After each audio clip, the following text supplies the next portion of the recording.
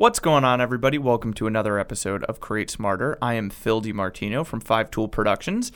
On today's show, we're going to talk to Lindsay Roth from The Happy Confection. She's one of many people taking advantage of the new legal industry in Massachusetts, the cannabis industry.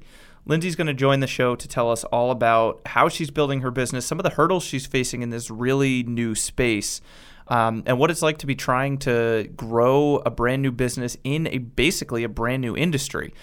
There's a lot of things that are really applicable across the board for businesses, and there's a lot to talk about here in terms of the extra kind of stress and anxiety of launching a business in a field in an industry that I guess is still viewed by some people as taboo, and what that means and how you can kind of garner support and funding and all those other things you need to do for a business while navigating those kind of interesting elements that not every business owner has to navigate. It's a really interesting conversation about a space I think a lot of people are interested in, and I think you're really going to enjoy it. So here we go. Let's get into it.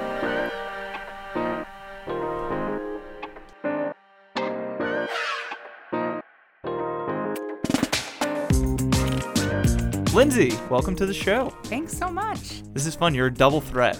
You're a dual threat because we talk higher ed sometimes with you, and now we're going to talk about your side business today, which is super exciting. Yeah. So tell me about your side business. Tell me all about your growing side business. Yeah, hopefully it's a budding business. A budding business. I love the puns. So my husband, Steven, and I have created a company called The Happy Confection, and we specialize in edibles infused with cannabis. And so we're currently going through the process of applying for a permit with the state of Massachusetts, since it is now recreationally legal here, and learning every single day something new and exciting about this really new emerging industry. So you kind of broke the seal with this. Like, I wasn't going to be the first one to do it, but like, how tropey are we going to get with like the weed references as we go through this? Well, hey, I mean, the initials of our company are intentional. THC. Oh you know? God, I didn't even realize. I didn't even realize. Yes. So that's fantastic. So what kind of products do you make? You said edibles, but like what kind of products are you looking to launch to start out? I mean, really my experience with cannabis started when I was diagnosed with generalized anxiety disorder and was having issues sleeping. And so I was a patient through the medical marijuana system and still am today. And when I met my husband, I really didn't like the idea of smoking because I was a past cigarette smoker and was afraid that activity would maybe tempt me to go back to cigarettes. And so after expressing that to him, he is a professionally trained pastry chef. And so he was like, why don't I put it into some taffy for you? And then you could just take a piece of candy at night. And that was kind of how this recipe was born. An idea came to be that we should start to explore opening our own business in this industry. Massachusetts is still in early days, but it's been really exciting. And like I said, we learn something new every day. Yeah, so it's been now over 2 years, 2.5 years since it was voted into law, right? Was it the 2016 elections? Yep. So what's changed since 2016 in terms of the industry in Mass and like what's happened since then? So really, you know, I don't want to say nothing has changed. It's moving. I like to say you have to be patiently persistent in this industry.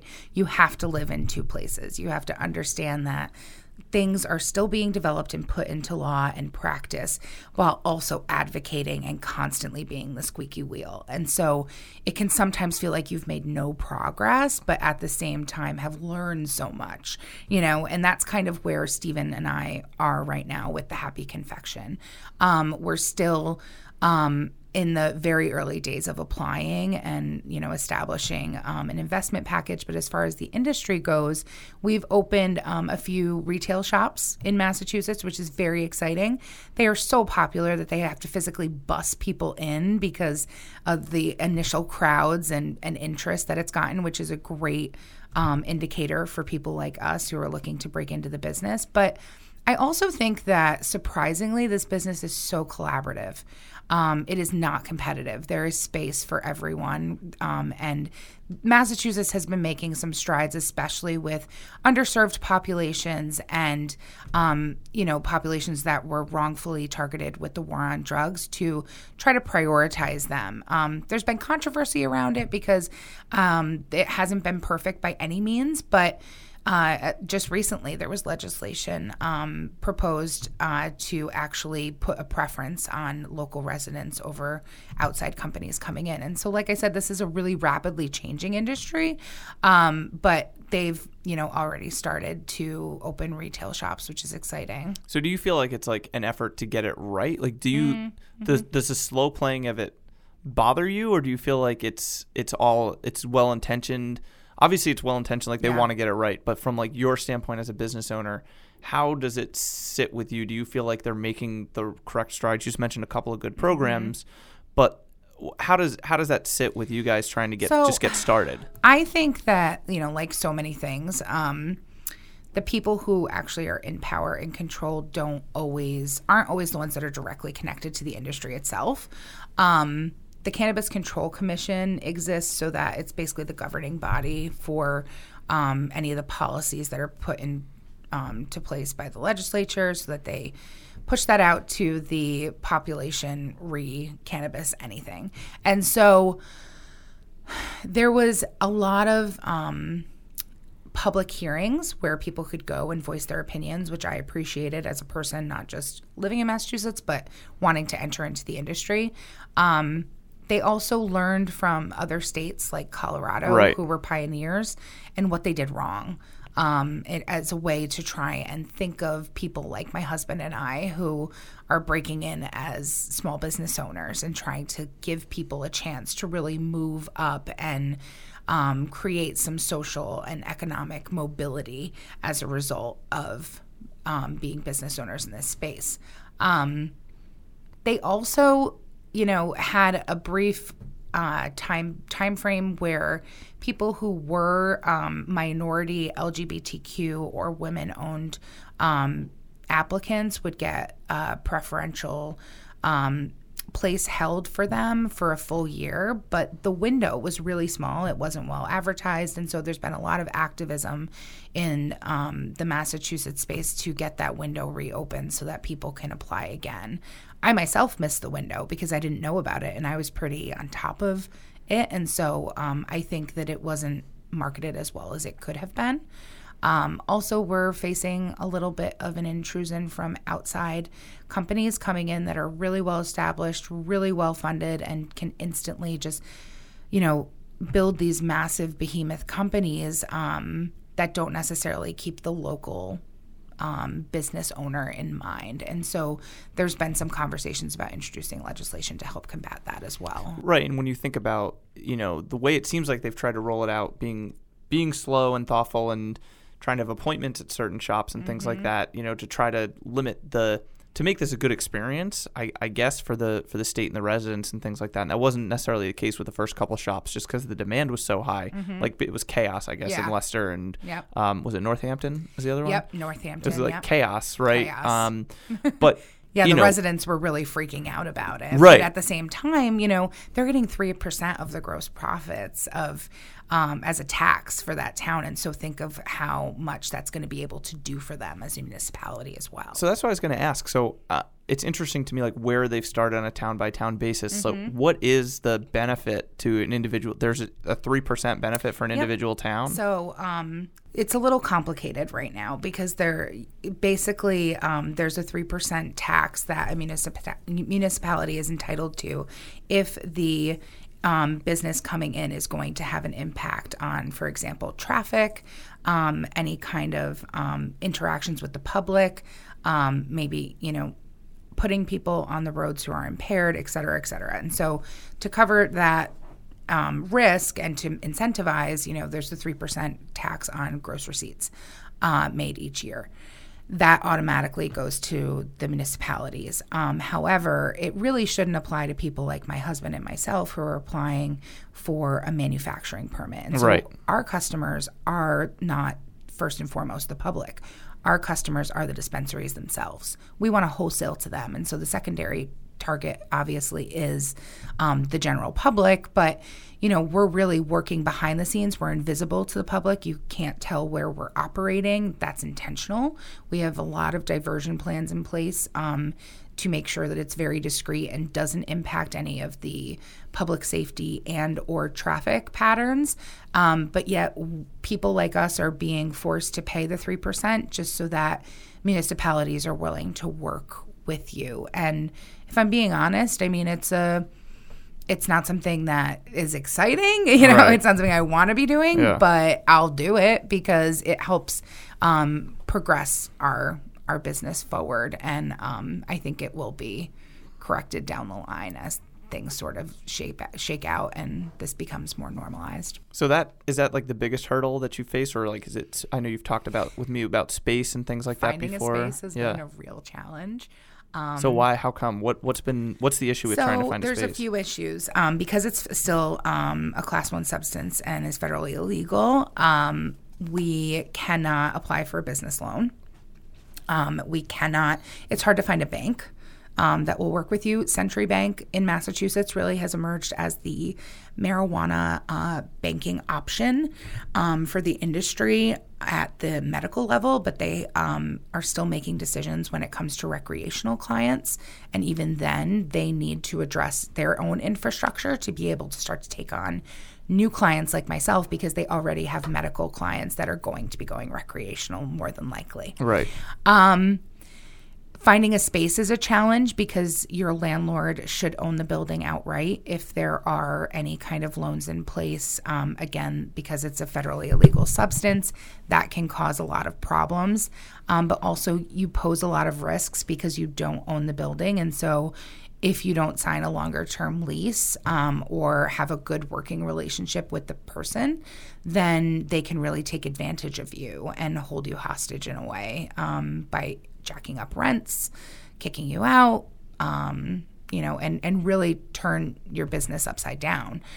We recently found a really great spot and thought that it was going to work out well. And then the landlord decided that even though they had a client in the space already and they hadn't vacated and wouldn't be for months, that we would have to start paying $2,000 a month just to hold the right to rent it. And again, it's just awesome. Thanks. Them seeing an opportunity. And then to me, that's not even something that I would entertain immediately because it wasn't a part of the initial discussion. It makes me not trust you. But then also it makes me wonder once I'm in the space what you're going to try to do. You're already trying once to bait our and lease switch is me up. before we're even in there. Yeah. Exactly. And so we've actually met some really great people in the industry already. And so we're actually looking to see if we can maybe sublet a small space from a larger manufacturing operator like us. Also working in the cannabis space. Exactly. Yeah. And so then we don't have to necessarily sublet from or lease from a commercial property, but instead from somebody who's in the business with us.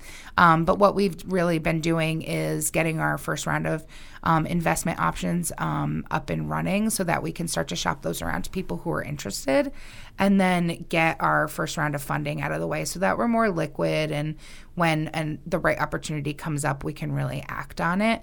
But our goal is to apply for permitting by the end of this calendar year and go from there. We're going to start with taffy because it's a great New England treat. That's true.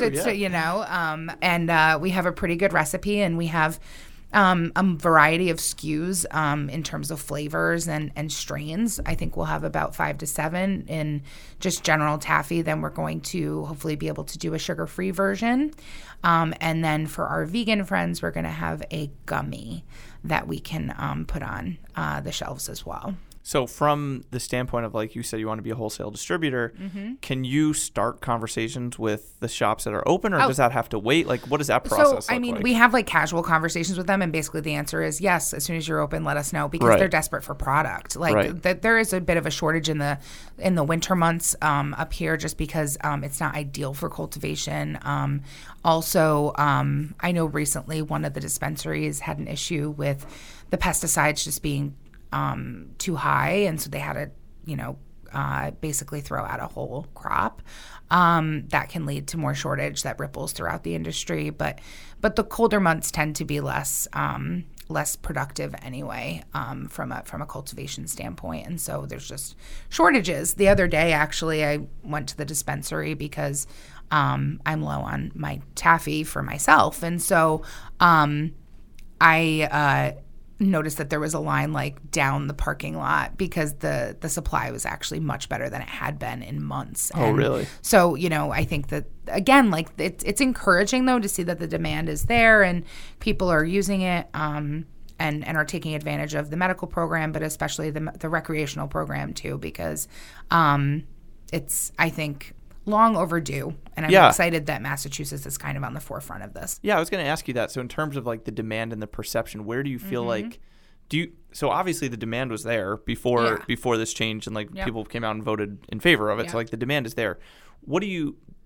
How do you think like the demand and perception has changed since it's become legal? Do you think it's shifted and grown?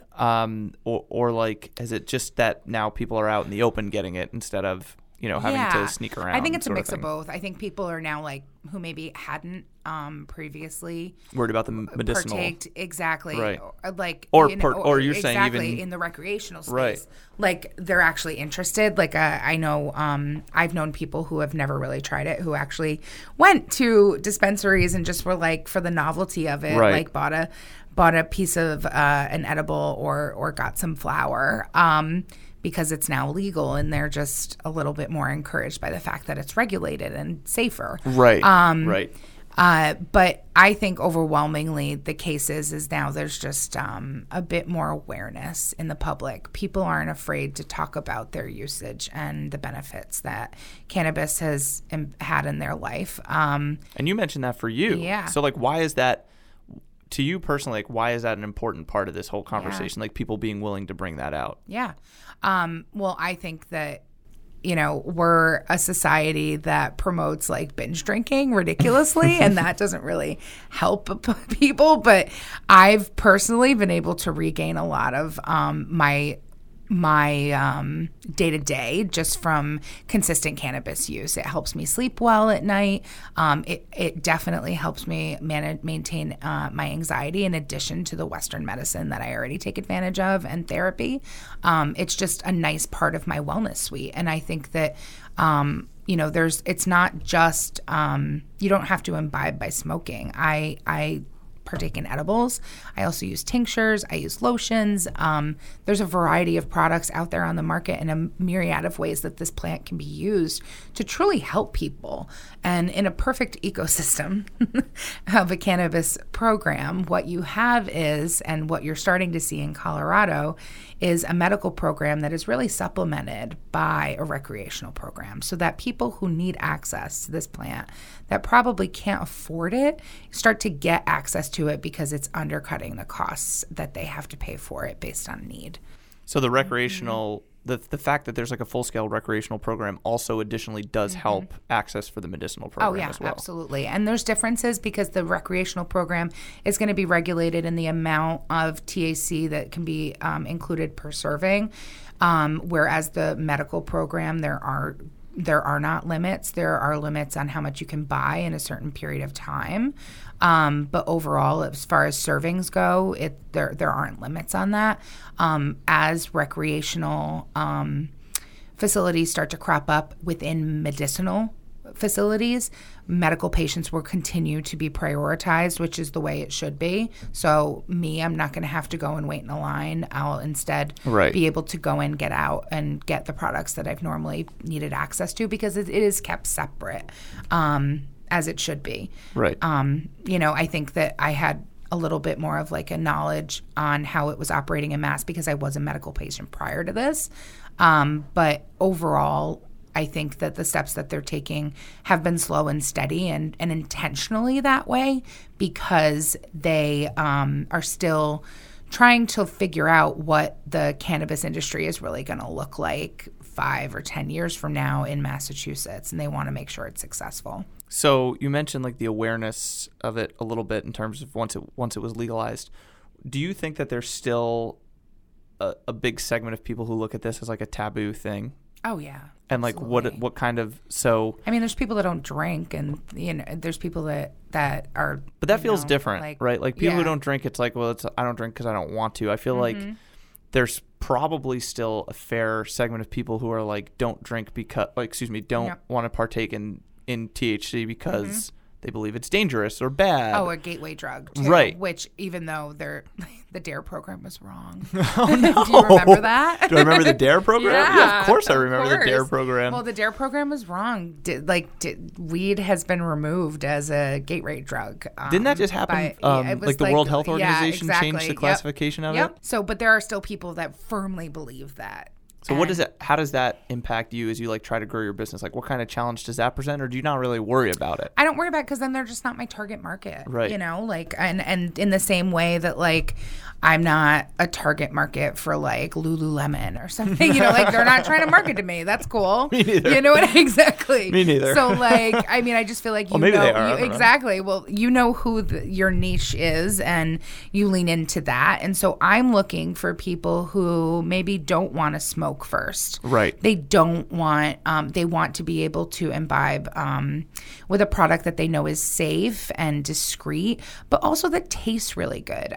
Something that I found in my short experience with the medical market is that, the product line that's available isn't always something that tastes amazing.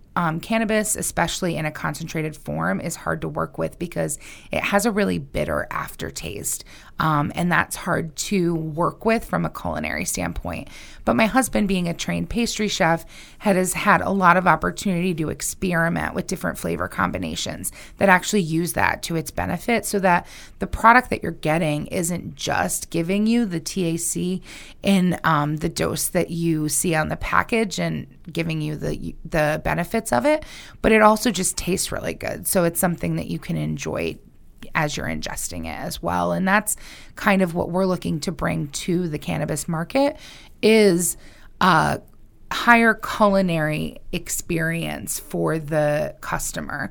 So because we don't just want to stop at taffy, this is kind of our first product venture, but we would eventually like to move into banana breads and other areas as well, just because there is such a need for it in the market. Yeah, that's an interesting thing you don't think about especially when it's like technically an illegal drug, and the only way that people can get it is like from some like random person in the neighborhood, or if they don't have, before medicinal was legal, you think back to like high school and how people are getting it and stuff like that. And then it was like cut with things, it wasn't grown properly. I mean, there's no focus on quality. No, exactly. At that point, the quality isn't. It's just so, but it's great that it's so interesting. I hadn't even thought of it as like now you're at a point, and the industry's at a point where you can actually think about like not just a delivery mechanism or how to get this stuff, but also like how do we make this like a really good product that people actually enjoy? Absolutely. Right? And it really leads to more innovation, and that's one thing that I think that the Cannabis Control Commission has done a good job with. The people that are applying, you're not seeing them just say outright no. They're saying, okay, go back to the drawing board, figure this piece of your puzzle out, and then come back to us, because they understand that the more people that are in the mix, the more companies that are in the mix, the more innovation, the more the better it is, not just for the state of Massachusetts, but for the industry as a whole. And they really want Massachusetts to emerge as a top leader. I mean, given our location on the Eastern Seaboard and having an airport hub here and being so close to Europe as well, just across the pond.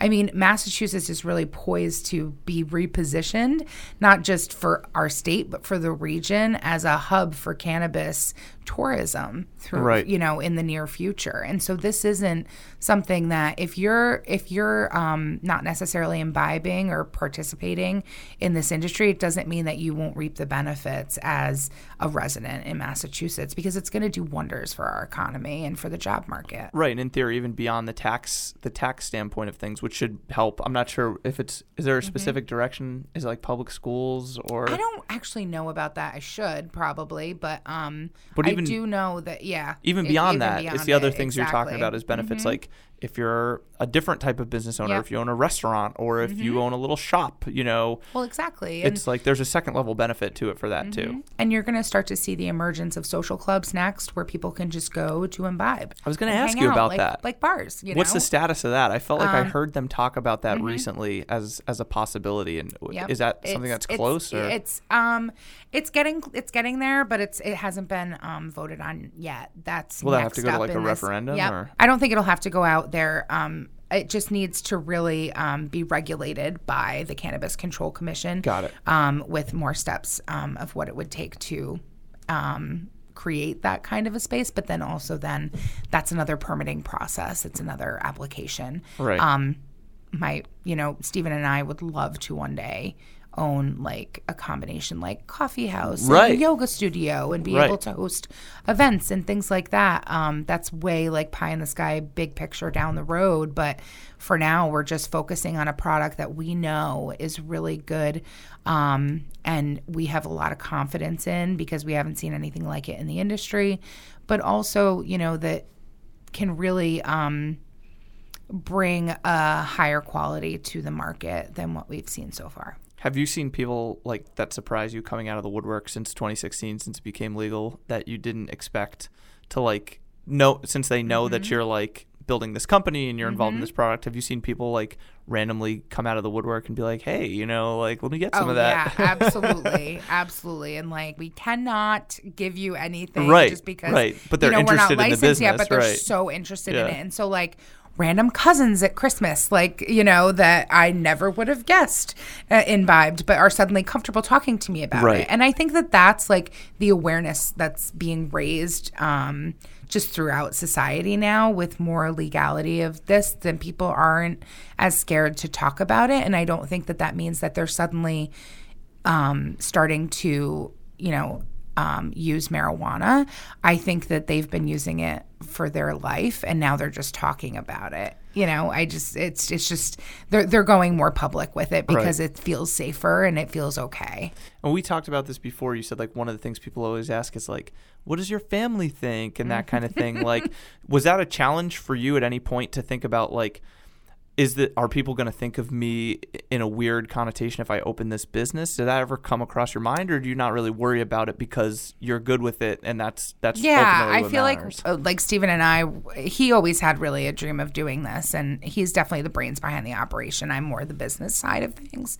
We are a female-owned business. I'm the owner, and then Stephen is chef owner, and so he really is product development. It is his recipe. Everything is made by hand right now and hand pulled, and that's kind of how we're hoping to operate in the beginning stages of our business, to keep that like high quality control that we want. I think that when he was sharing this initially with his parents, that there was some prickliness to that conversation, and they just weren't like familiar with it. But as they've learned more, especially, through simple things like they'll mail us little pieces that they see in like the metro, right? stuff. That's but nice, like we'll get it. But it's their way of showing support. Right. On my side, my parents think it's a great idea, but they've also they've partaked their whole lives, and haven't been really shy about sharing that, and so it wasn't too much of a stressful conversation to tell them about it. Yeah, because it's like, even I think that there's an element like when you're trying to start a business of people around you being worried no matter what. Yep. Like I think about us starting this business, and like family and friends kind of look at you like, oh, are you worried? Like lots of businesses fail. It's like, bro, you don't need to remind me that. Like I'm well aware. Like I know. well aware. Whoa. So there's like a baseline level of anxiety no matter what, and stress no matter what. But I feel like it would have.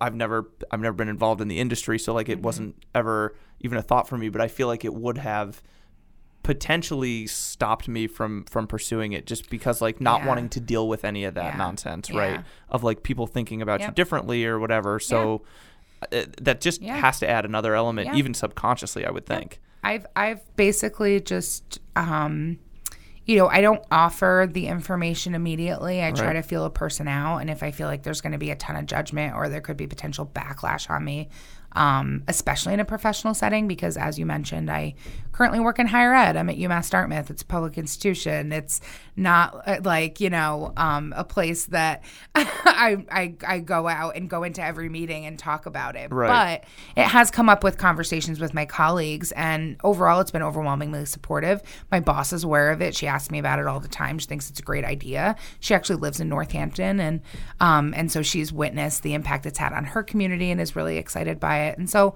again, I think you just have to kind of feel those conversations out for yourself. But ultimately, I don't come from a place of apologizing. I don't come from a place of embarrassment or trying to approach it as a taboo subject, right, because it's not. It's right, legal. What we are doing is really trying something new and taking a leap. And, you can get on board. Yeah. Or you can ignore us. Yeah. But regardless, it's kind of, we're just doing what we want to do. Outside of like the specific product, is it exciting to you to just be involved in like a brand new industry? Like you think about this and it really is a completely brand new industry. So like imagine being like, okay, the telephone just got invented. I know. Now you're, you know what I mean? I know it's a little bit different because the product's been around, but from an industry business standpoint, I mean, this is the beginning. It's exciting. It's terrifying. It's concerning. Exciting because, like you said, you're at the forefront of something new. You really feel like you're shaping and having a hand in an industry as it's being formed and learning things from the ground up. I learn something new every single day. I meet so many wonderful people from different walks of life and experiences.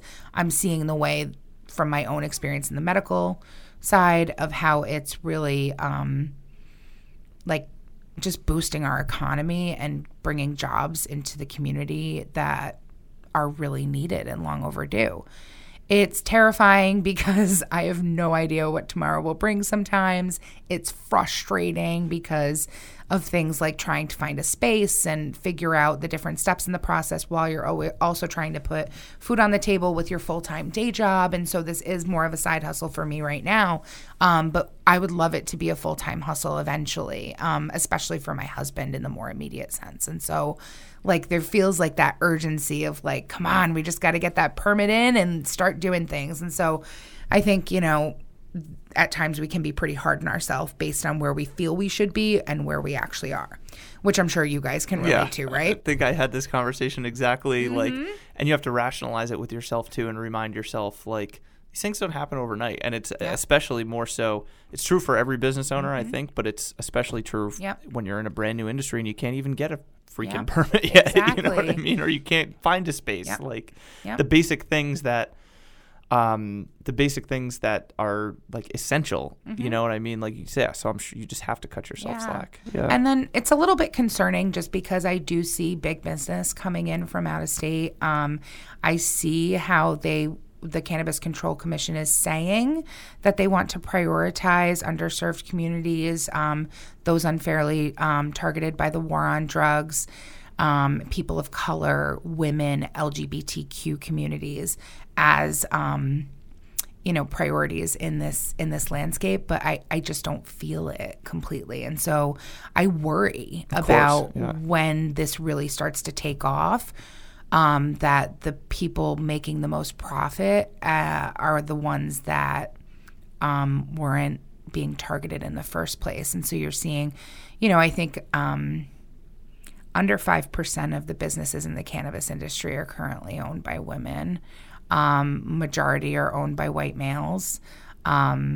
These are all issues that I was hopeful at the beginning that Massachusetts really wanted to address. And I do believe that there are great programs out there, but I still think that a lot of activism is needed to continue to bring awareness to that priority for our state. And so I hope that it continues to progress and that we see more legislation put in place so that not just area residents, but area residents from those communities are really prioritized in this, because that's where I think we'll really be able to say that the state got it right, because I haven't seen that happen yet in our country in the states that have legalized. I was going to say, and that's the type of thing that in theory should like set Massachusetts apart, right? Like they're generally a leader in those types of things. And like it's really nice to live in Massachusetts because Yes. you don't have to worry about things that you Yes. sometimes have to worry about in other states. And it would be nice to be a leader in that standpoint too. And from simply from the local standpoint, not from the communities you mentioned, but from the local business owner versus the mega companies. Yeah. They're going to be better stewards of the Absolutely. communities in which they're doing business. And Mass also, like, during the hearing process and as they were building, like, the CMR and everything, they owned up to the mistakes that they made when they instituted medical in the state. You know, it was about a $30,000 application fee for a permit. I mean, who in their right mind is going to be able to do that? But, you had to have about $1 million in the bank in funding.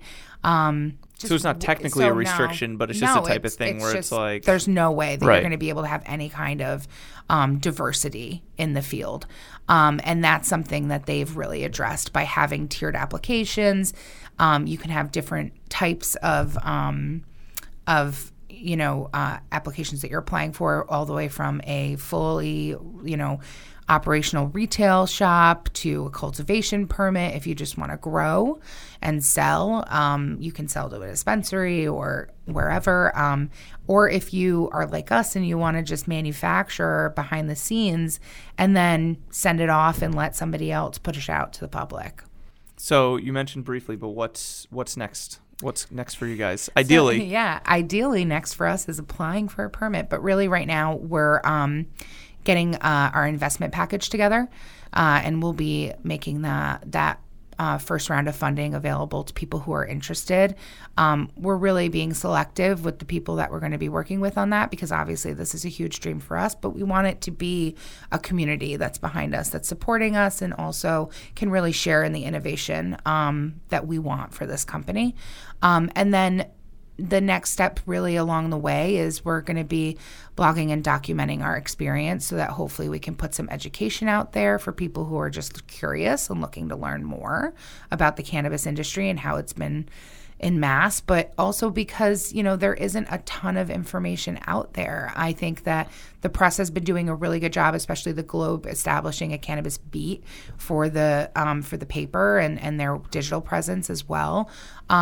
But ultimately, it's really hard because you can't advertise for cannabis. So the press really is a huge partner in that regard. But it can also at times skew to the same people being featured time after time after time. So we're going to put our little space out there and get a blog on our website and just start to document what happens as it comes. And make the side hustle a full hustle. Exactly. That's a dream for all of us. The dream. Yep.